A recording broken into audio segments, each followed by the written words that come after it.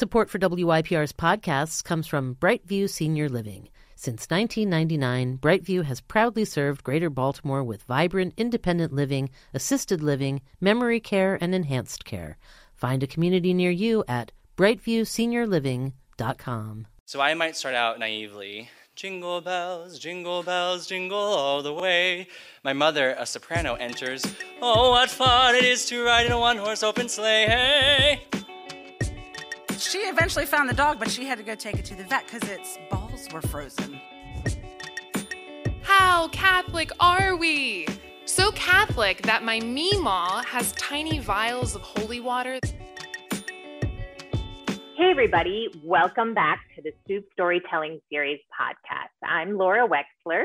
And I am Jessica Hinken, and this week on the podcast we continue our holiday episodes with Festive Family Fun. 3 tales of families getting a little or a lot crazy during the holidays. Yeah, so before we get crazy, we want to thank Mend Acupuncture, which has 3 locations in Baltimore where you can get a healing and relaxing acupuncture session. So visit them and tell them we sent you. Okay, so this first storyteller, Thomas Hokla, I actually met through yoga. He is a yoga teacher. He is awesome. And he is also a music teacher and performer of music. So this story that he's sharing is about a particular Christmas ritual that his family goes through every year that is really fun, but not without a little bit of stress. I originally grew up in Oklahoma. I'm one of 4 kids. It's girl, boy, boy, girl. I'm the younger boy, represent. So I also grew up in a family of musicians. And as I assume everyone, at least I did until I was much older, everyone around the holidays and really any time of year, we would sing in the car all the time. And around this time of year, of course, Jingle Bells would be a perennial favorite. So I might start out naively. Jingle bells, jingle all the way. My mother, a soprano, enters. Oh, what fun it is to ride in a one-horse open sleigh, hey! My brother, a tenor, continues. Jingle bells, jingle all the way. Until my dad, a baritone, would bring us back to a reasonable key and let us all continue to sing together. So enter into that my mother, who really is kind of the reason that music has been in our household our whole lives. She's kind of the head honcho musician. One of my favorite stories is that she went to the University of Oklahoma on an athletic scholarship playing French horn. The music department couldn't afford a second French horn, but the Pride of Oklahoma marching band for Football is King in Oklahoma could. So there you have it. Growing up, I don't know whether music or my love of my mother is really where it's kind of a chicken and the egg situation. I wasn't sure, do I love this sublime sound or do I really just need more attention? I'll get back to you on that. Anyway, so as I'm going through my life, my mother had many jobs as a musician, but she always was the church musician whatever church we were going to at the time. And I figured out when I was about 5 or 6 that if I got up at 6 a.m. and I looked, clean cut, ready to go, that this Irish Catholic mother was never going to turn down her son to take him to church. Gold mine. I had 3.5 uninterrupted hours of mom time. So I would get there, and what I didn't quite count on was that since my mom was the musician, I was going to make music. So this went on for years. And here's where I pause the story to say that we're making music together, I'm learning, it's great. But one thing that you have to know about my family is that we had kind of an Anne of Green Gables Victorian era aspect to gathering together that we always performed for each other. So I would learn a Christmas piece, my brother would learn something on guitar, my sisters on flute and oboe, we'd all sing and play music. So that's the backdrop. And one year in May, my mom comes to me and says, I think this year, instead of you presenting a solo piece, you should lead us in a sing-along. And I'm like, great, that sounds awesome. She tells me this wonderful story of how, when I was 10 or 11, she tells me this wonderful story of how she was my age and used to start practicing in June. And it was May, and she kind of looks at me and says, you're going to need the extra time. So I start practicing. And I've always admired people who start listening to Christmas carols in November, because, they must have a real love for carols. But I always know in the back of my head that my family must love Christmas music more than anyone because they've heard, truly horrific murdered carols practiced by a 10-year-old since May their entire lives. So they've heard since May, like, Hark the Herald with, like, no sharps or flats, or anything like that, because I couldn't quite grasp it. So we're going through, and now as a musician and educator myself, I know that my mom was really trying to decide whether this was going to be an empowering experience or a moment where her 10-year-old son wasn't completely embarrassed in front of his entire family on New Year's Eve. So the first week of December, she gets me together and says, like, hey, we should make some music together and go through these carols. So I'm pretty slick. I've got them together. I've got your Silent Night. I've got your First Noel. I've got Once in Royal David City because I'm that good. I've also got Let It Snow. You know, we're ready to go. I play through all of them. It goes great. I'm ready to get up. My mom says, great, we're gathering on New Year's Eve. Of course you've prepared Auld Lang Syne. No. Crickets. So she gets out the easy piano book. She's like, just prepare a bass line and a right hand. It'll be fine. Your entire family's musicians. It'll be great. No worries. So I spend every waking moment practicing Auld Lang Syne from like December 6th or so, St. Nicholas Day, all the way through to New Year's Eve. The day arrives, we get together, we get outside, the ball drops, the wrong time zone, but you know, we would just make sure that I think one year we actually had one from the previous year that we watched. Because anyway, so we get outside, we have the trumpets blaring, because why not? We may or may not set off fireworks in the city limits, I don't remember. We come inside, everyone has their sparkling except my uncle who doesn't like sparkling. He just never asked what was in his glass. We gather by the piano, I'm ready to play. I start out F major, we get through the first verse of Auld Lang Syne. This is when I realize that I am a finger sweater. A great, great trait in a classic pianist is that I can swear I can see drops of sweat almost by osmosis going through my nail and shooting onto the keyboard / now slip and slide. So we get through the first verse, I'm super relieved. Like, great, all I have to do is take this home, perfect. We finish, for Auld Lang Syne, done. Then I hear in the back of the room my mother's beautiful soprano, and here's a hand, my trusty friend. Of course she knows verse 2. And not to be bested, but I also like to think because they love us so much, my family jumps in. I'm clearly flustered. I'm just not ready for verse 2. And they jump in with the harmony because the melody is more than I can even handle at this point, to be honest. And they come in hums and oohs. It's like Norman Luboff, Eat Your Heart Out. It's beautiful singing, at least it was in my head. And I remember feeling this huge sense of pride and warmth. And that's all I remember from that moment, but I do look back on it all the time. Mainly because it reminds me of my favorite carol, In the Bleak Midwinter, and the last verse of the Christina Rossetti poem, what can I give him, poor as I am? If I were a shepherd, I would bring a lamb. If I were a wise man, I would do my part. But what I give him? I give him my heart. And in that moment, my mother takes for granted that if she gives her whole heart into verse 2, and takes that leap of faith of her whole self, that we're there for her, that her terrified son is there for her. And what it teaches me more than even a holiday memory is that growing up gay, Roman Catholic, Eagle Scout in Oklahoma in the 90s in a small town, I could have a very different story. But through things as simple as Auld Lang Syne and the way my mother presented music, I learned a lesson I hope every parent is able to teach their child, that if I show up with my whole heart, that's what I can give. And every year at Auld Lang Syne on New Year's, I get a chance to remember that. Thank you so much. I really enjoyed that. And that was a story shared at our last year. We had our virtual, it was our first time not doing an in-person holiday show since we started in 2006. Yeah. I find myself wanting to say that was the last and then I'm like, don't say that. Okay. Before we get on to our next story of family fun-ish, we want to thank Baltimore Magazine. You can find them online at baltimoremagazine.com or on newsstands. Check them out.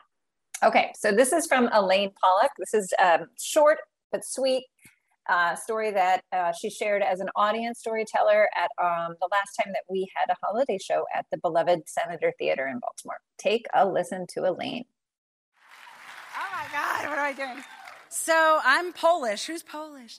So Christmas Eve is huge for Polish people. We call it Wigilia, and we do this big traditional dinner when the first star comes out, and we have 12 different seafood platters for the 12 disciples, and usually by that time I was drunk, so I don't know what else that comes after that, but one particular time, now I'm one of 6 kids, and we're a huge family, and we're all kind of messed up in our own ways, and always trying to make it just perfect. My cousin cooked everything, and we come over and try to make it a nice time. Well, my sister, my older sister, flies in, and she is late for everything, and she went to decide just before Vigilia started to take the dogs for a walk at Loch Raven with my other sister, and the dog got lost, and it's only a little poodle, like not a hiking dog at all. But anyhow, so we're waiting for her. One of the things that you do in Vigilia is you set an extra place in case a stranger comes.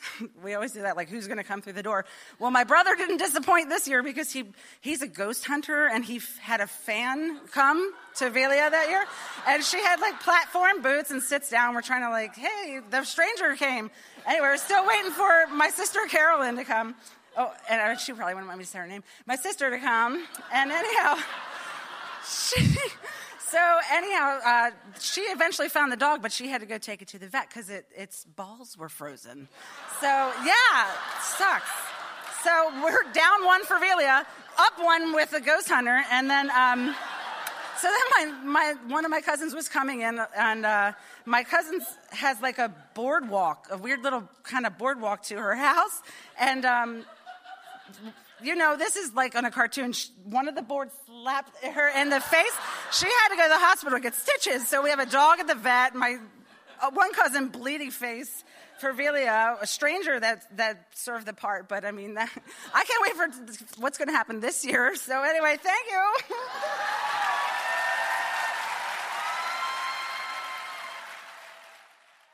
Thank you, Elaine, for that great, short, and sweet story. Before we get on to our final storyteller, we want to let you know that this year we are doing a live and in-person holiday show at the beautiful Chesapeake Shakespeare Company. It's on December 8th, so you best get your tickets soon. And it is going to feature stories about making mistakes, making amends, making merry.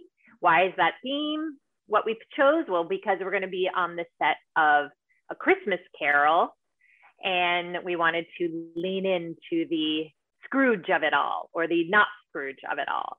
So you can learn more at soupstorytelling.com.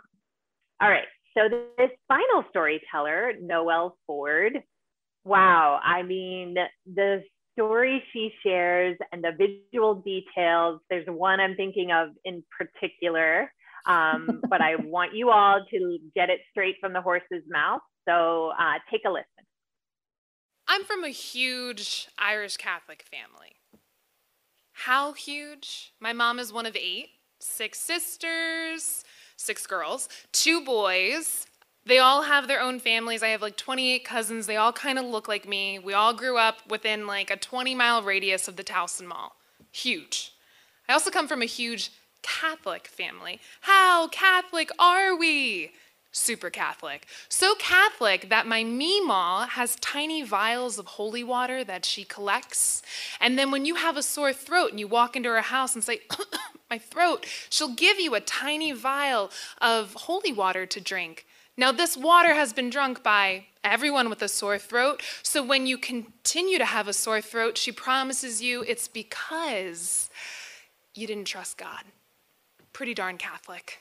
Now, the best part about being from a big Catholic family is the Conley Christmas party. So I'm going to take you back. It's 1996, the year the Macarena came out.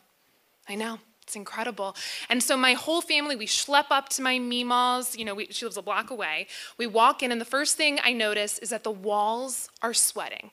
I'm talking like discotheque club sweat on the walls, because there are 60 people that all kind of look like me, ass to ass, in this tiny little split level. So I get there, I walk in, I tear off my sweater, and I'm handed a baby. All right, so there's 2 rules that come with this large Catholic family. Christmas time means kids tend to themselves. And if you're a foot taller than something, you can take care of it. So I'm an elementary school kid, but I'm throwing Abby. She's 2 years old. She's got a 30-pound head, and she's given to me, and she's my +1 for the night. I got to pee, Abby comes with me. I got to eat, I got Abby. So Abby and I, we're like, we got to go to the porch. We get to the back porch, all the uncles are out there smoking cigars. And my one Uncle Bill, he's got his leg up on the cooler, kind of like this weird power stance. And I'm like, Uncle Bill, can I get a soda? Now I need to take a pause here. The reason I'm so frantic is because my family is factioned. We have the Shasta side, okay? The cola side, the generic side. I'm a generic childhood kid, okay? And then we have the name brand families, okay? I'm talking Pepsi, okay? I'm talking Coke with cherry. So I needed to get into that cooler. I needed Uncle Bill to move his butt because I needed to get a good soda. So I'm saying, Uncle Bill, can I get it? I'm so thirsty. And my Uncle Bill goes, oh, you're thirsty? I got a cup of something for you. Oh, a cup of what, Uncle Bill? And he takes his hand and he cups his butt cheek and he lets out a large, meaty fart. And then he takes that fart and he throws it in my face and laughs, I got a cup of fart for you. So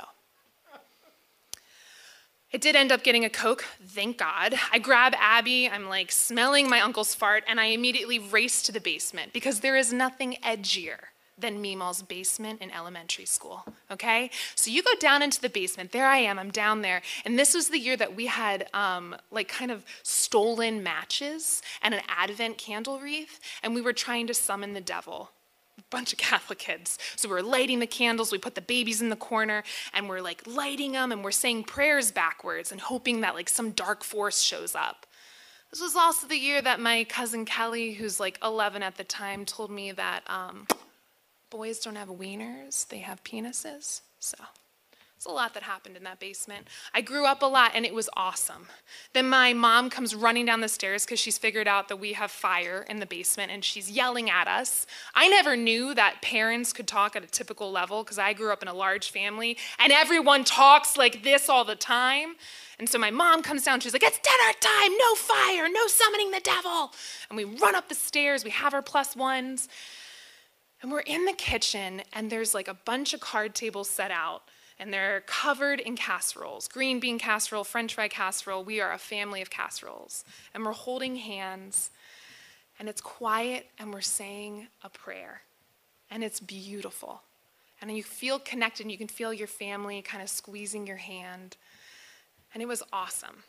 And then we say amen, and like a kill on the savannah, we immediately erupt and try to get food. And like feral animals, we're hiding. So the night always ends exactly the same way.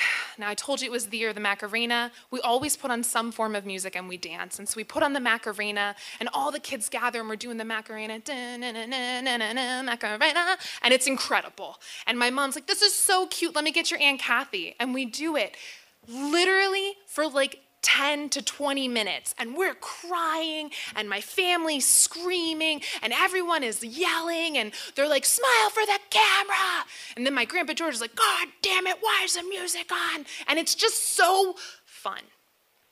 And that's my Christmas party. And we always end the night, we line up like the end of a football game. We shake hands, we hug, we kiss.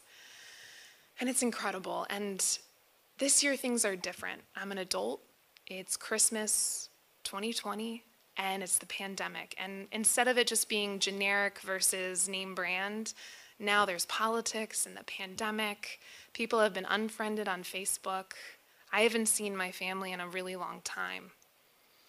And what those stories hold for me is the hope and the love of being connected to my family. And so even though this year's been really hard, I am looking forward to having card tables set up at my family's house or in my own home and inviting all of my family over. Anyway, happy holidays to everyone and to my family. I love you, I miss you, and I hope to see you soon.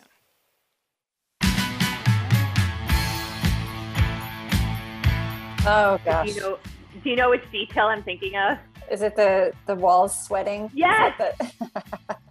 I know you. I knew it. I want to be at a party where the walls sweat. That sounds so Noelle is so, I love her. She is, she's just a really fantastic person. And she's also a Spanish teacher. So, Sí, senor. That is random, but it's true fact about Noelle Ford. Okay, so we've done it. You've listened to another episode of the Stoop Storytelling Series podcast. Before we end, we want to thank the wine stores, which is a great place this time of year and really all times of year to go and get your wine, beer, any alcohol, but also delicious charcuterie things, like the cheeses and the snacks and the crackers and the ham that's sliced thin, prosciutto, that's what it's called.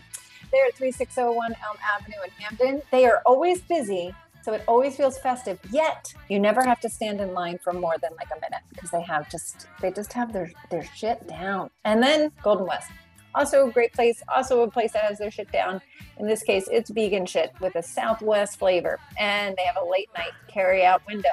So go and visit them. I'm sure Golden West is really happy right now that you call their food vegan shit. Anyway, she meant it in the nicest way. We also want to thank Maureen Harvey for producing and you all for listening. We'll be back soon with more stories from the Stoop.